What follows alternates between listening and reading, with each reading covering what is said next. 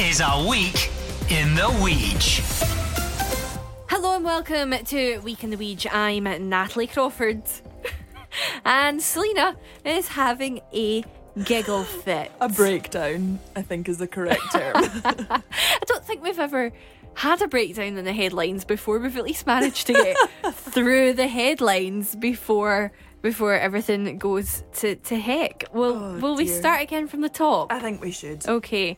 Hello and welcome to Week in the Weeg. I'm Natalie Crawford. And I'm Selena Jackson. This week in the Weeg, 16-year-old Aaron Campbell's been found guilty of the abduction, rape and murder of 6-year-old Alesha MacPhail on the Isle of Bute in July last year. Kilmarnock boss Steve Clarke's being praised for his furious reaction to sectarian chanting at Ibrox. He was abused during his side's 5-0 Scottish Cup defeat to Rangers. Glasgow's film festival is in full swing, and we're joined by co-director Allison Gardner, who's going to talk us through her highlights. And sticking with the big screen, we broke the news earlier this week that a Holywood icon could be coming to Glasgow. All that and so much more on this week's Week in the Weeg.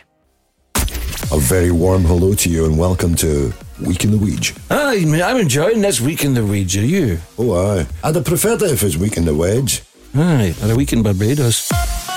This is a week in the Weeg.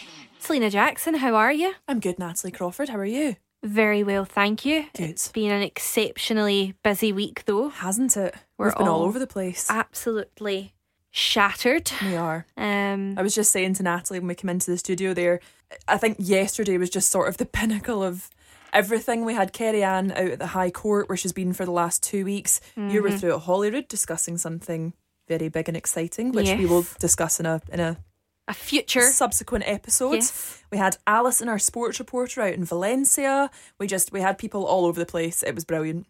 We have been absolutely crushing it and be left in no doubt whatsoever that Clyde News is the place to come for your news.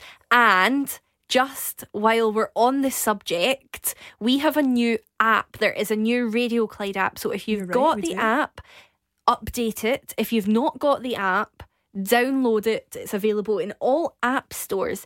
And there's a new feature on there and you'll be able to access this podcast right on the app, on your phone and the highlights. So go and do that. We were very smug today when we noticed it was in the highlights, Yes. weren't we?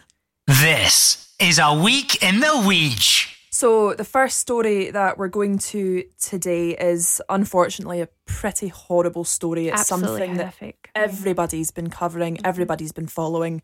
A 16-year-old boy has been found guilty of abducting, raping and murdering Alesha MacPhail in Bute last July. And today the reporting restrictions were lifted, so we were able to name him as Aaron Campbell, who lives on the island. Yes, so Judge Lord Matthews decided that it was in the public interest that the media be able to name this boy after calling his crimes, what was it, some of the most depraved that he'd ever heard. Most wicked and depraved he'd ever seen. In the history of Glasgow High Court. So...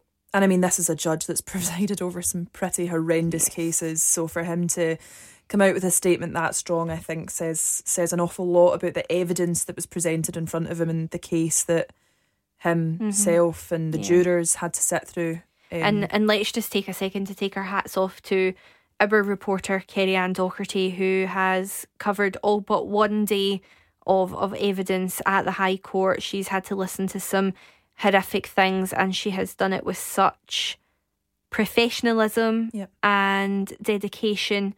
And I'm very glad to see that justice has been done, and hopefully this will help Alesha's family heal even slightly. I can't even fathom how you even begin to start getting over something like this, but hopefully that gets them some of the way there. Campbell will be sentenced on March 21st for his crimes. That was another thing that the judge actually commented on, just how well Alesha's family conducted themselves throughout the whole trial. And honestly, I commend them for that. That must be just unfathomable. I can't even imagine how difficult it would be to sit through that and then for Campbell to be found guilty in front of them, and they're looking at the boy that has raped and murdered their wee girl, is just unbelievable. But the judge commented on how brave and how dignified they've been throughout the whole process. So like you said, I really, really hope that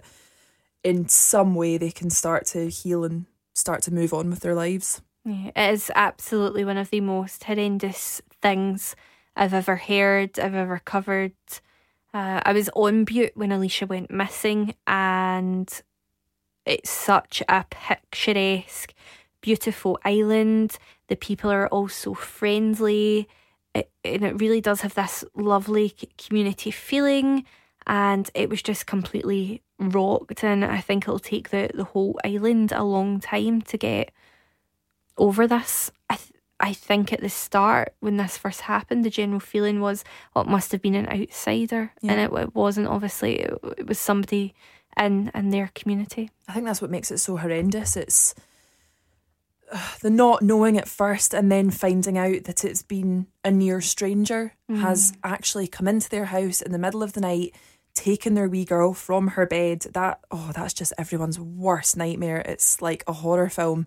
You just can't imagine that. And like you said, I don't blame people on the island for not wanting to believe that could happen. I think you'd be clinging on to any hope that sort of evil wasn't just living down the street from you. But unfortunately, we've seen that it was. But I guess the maybe saving grace in this is that he has been found guilty, and hopefully he will never be able to do to another child what he did to wee Alesha. Yeah, it took the jury of 8 women and 7 men just 3.5 hours to find Campbell guilty.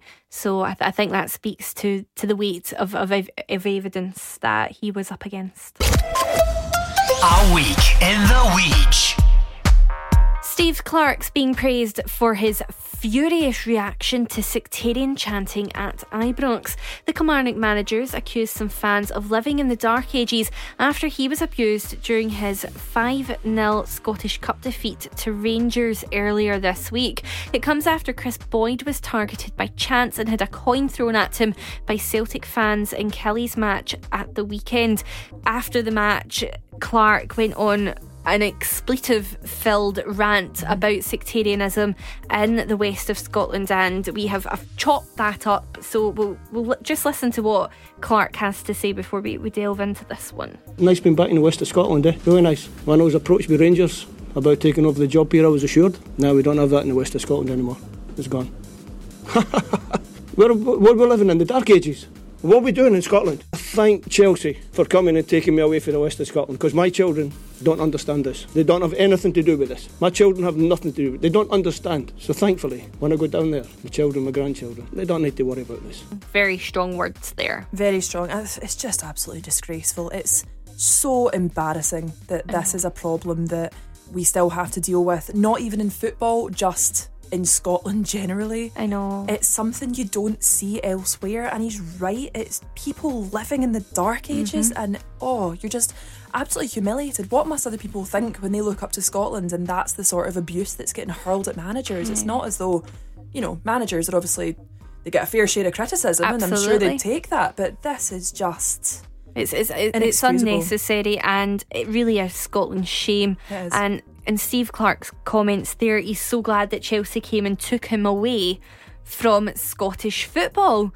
We are going to start losing quality players. We're going to start losing quality managers because they don't want to work and play here. It's such a shame, because I think Steve Clarke himself then said, it's this loud, stupid minority of people that have to just tarnish the game for everyone. And he's so right, it is, because I'm sure the vast majority of people will go, and no matter what side you're on, they will completely condemn this. This is not about whether you're blue or green or where you're from or point scoring.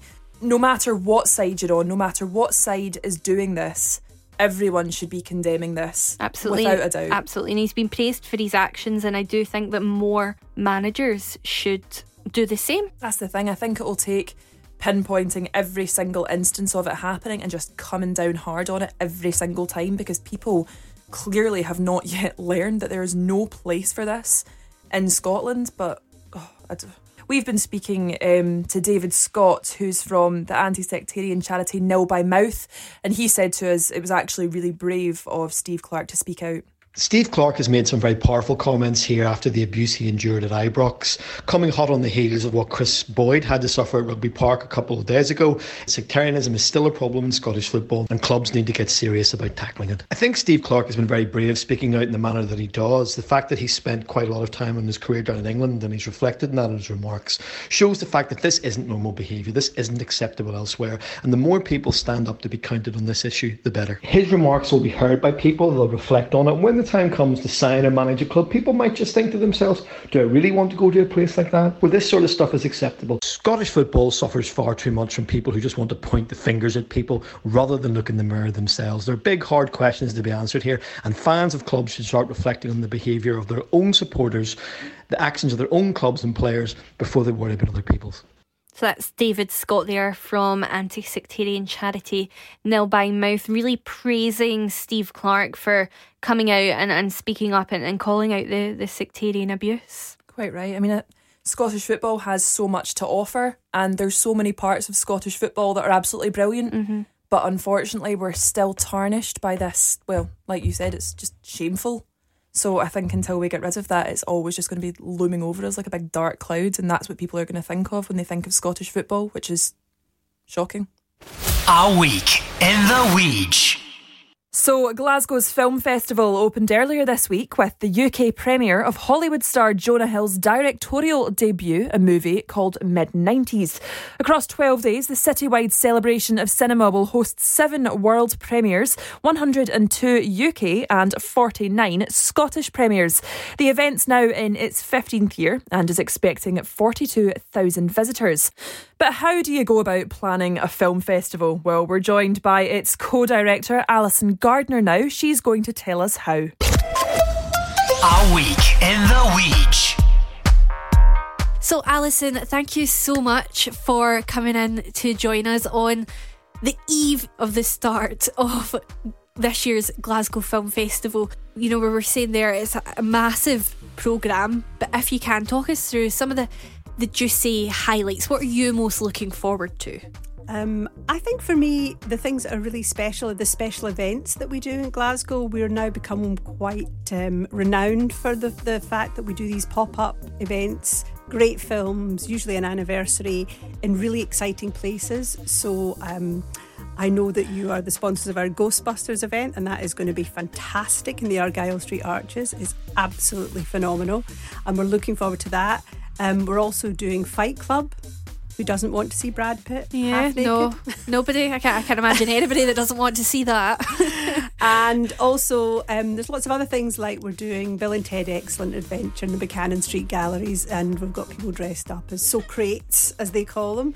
And so for me, these are very special events that really lead people gently into a festival, because some of the festivals that I go to are perhaps more elitist, yes, than certainly we at Glasgow Film Festival feel, because we feel we're really giving something for all. Yeah, that's what I was going to say. It does have a more kind of inclusive feel than other more renowned film festivals. I can't think of another word to use there, but it does have a very inclusive feel. Yes, I mean, one of the things that we want to do is give back to our audience. So every year the retrospective is free in the morning. So at 10:30 every morning, starting on the Thursday, the 21st of February, we have films from 1969, The End of Innocence. And essentially what that is America was going through a change. These are Hollywood films. It was beginning to be reflected in the films that hadn't perhaps been so before. So, for example, there had been the Civil Rights Movement, the Vietnam War. I think people were looking at things differently. It was the first year that an X-rated film won the Oscar, which was Midnight Cowboy. And so every morning we're doing a free film there, and we give an introduction about the history of the film, etc. So that's our way of giving back to our audience, and that's free to all. And then we also have free events at 6:30 in the evening for people looking for ways into our industry around, say costume design, or, for example, something like scoring. So we're doing an event with the people who did Outlaw King. So there's lots of different ways to engage different communities as well, because it is really cinema for all. And the event opens this year with Jonah Hill's directorial debut and loads of other premieres across the weeks as well. Can you tell me a wee bit about those? So, mid-90s, fantastic film. We are in our 15th year and we seem to have a lot of films that reflect teenagers this year. I don't know if that was subconscious or not, but obviously coming of age, mid-90s is coming age story. It's beautifully written. The acting is superb and it really stays with you. Essentially, this young 13-year-old boy is looking for his community. He finds them with a group of young, cool skate kids. The language is really authentic and real. These feel like conversations. They don't feel scripted. It's really great. And then we're closing with Beats, which is set in Scotland at the opposite end in terms of geographically from this California setting of mid-90s. But essentially the stories are universal. They have the same themes. It's about finding yourself, discovering who you are as a young person, making mistakes, but learning from those mistakes. And there's a lot of films about young people, and we really should be looking at, young people and their lives and how we can make this go forward and this be a talking point. So Beats is set in 1994. I was obviously but a small child then. And essentially it's the story of an illegal rave, and it's absolutely fantastic. And again, it feels very authentic in terms of the script, and it comes from a play, so it also has that sort of pedigree. Yeah. Was that theme through the programme intentional, or was it one of these things that it just was a happy accident and it all came together? I like to say it was intentional, but I think it's more of a happy accident. Without 204 feature films, you tend to have these, you see these patterns, amongst filmmaking communities.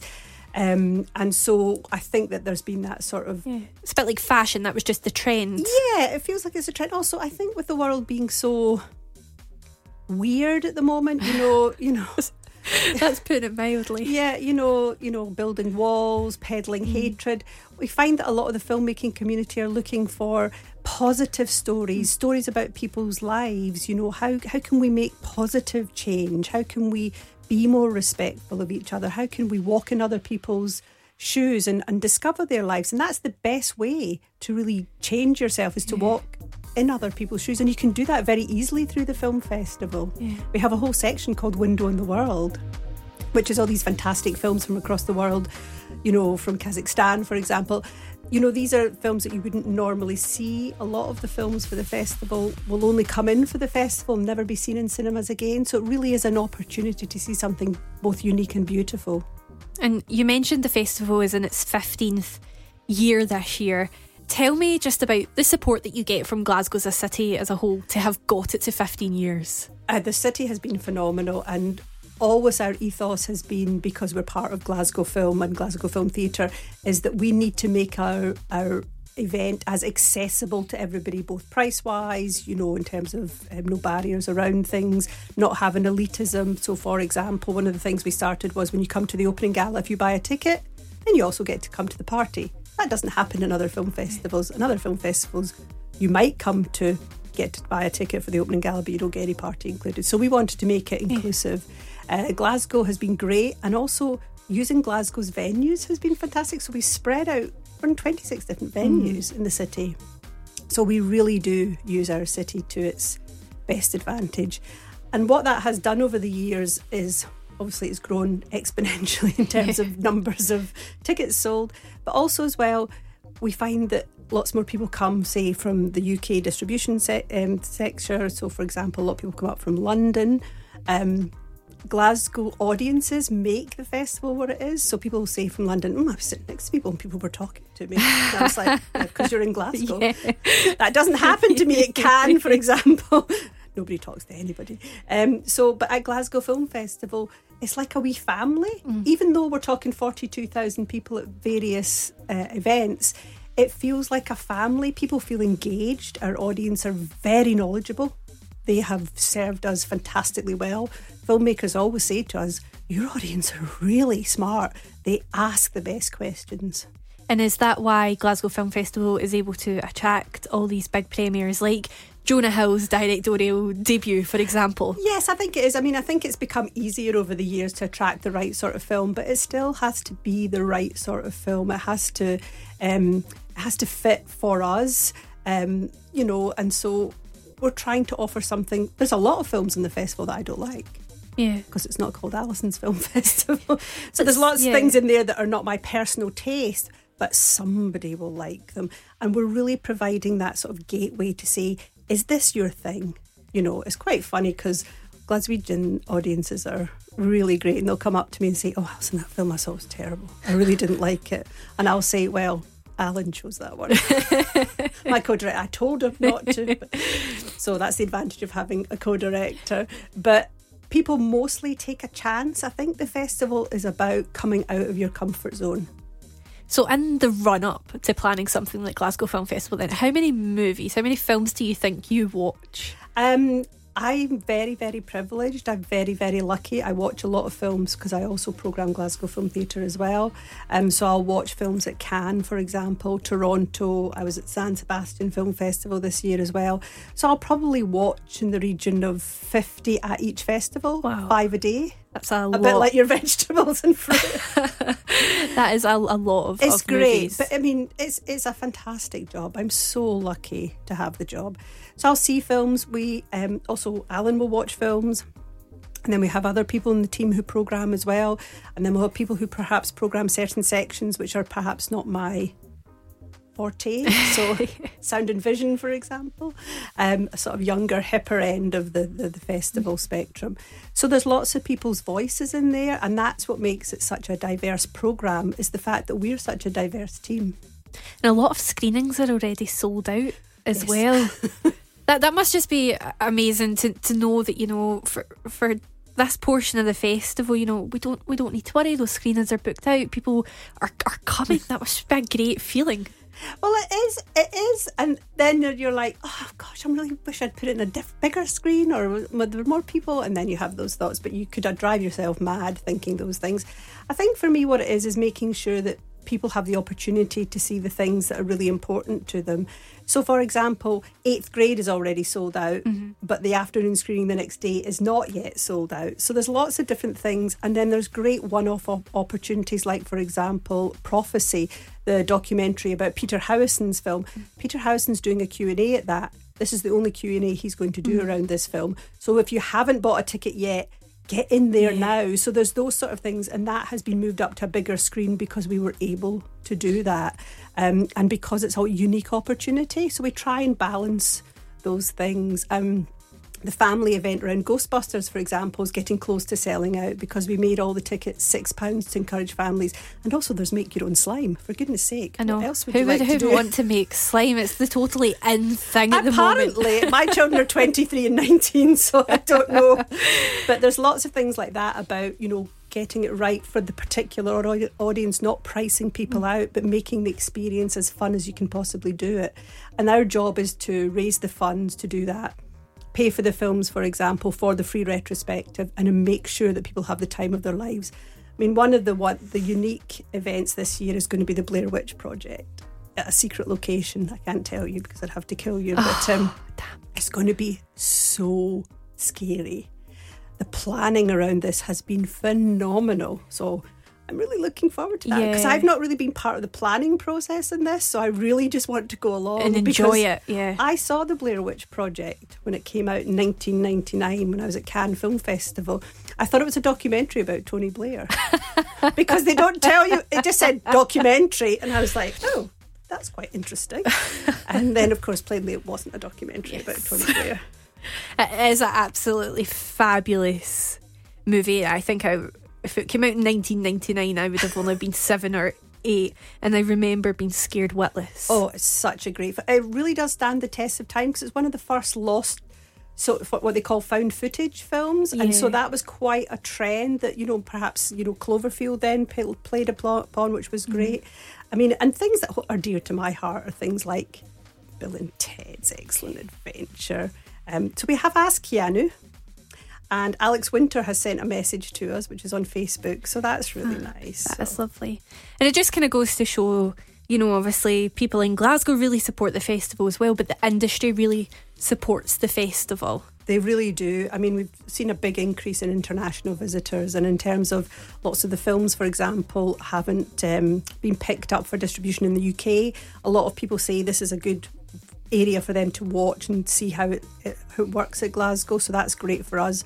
Some of the films will be coming out in March, April, May, but it's a great launch pad for those films. So there's lots of good things, I think, come out of it. And I think, for me, it's about the breadth of product that we're able to offer across Glasgow Film Festival makes it exciting. And I am excited. And every year I get excited.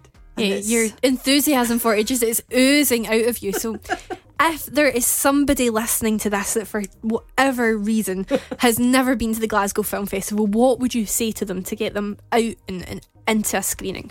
I would say find a day that you can come, look at our visual calendar and say choose 3 things that are out with your comfort zone and buy a ticket, because that way it's a journey of discovery. It may be not the best film you've ever seen for you, but it might be the film that you will champion the rest of your life. So there's lots of, I would always say, take a chance, go out of your comfort zone, challenge yourself, because it is a really great experience. And I think things are around the family events, for example, Modern Families, is we've made most of them free or £6. So if you do have a family, make sure you come along and show your children these great films and have that engagement. It just really is a fun time. Alison, thank you so much for joining us. I really appreciate it. Thank you. This is A Week in the Weeg.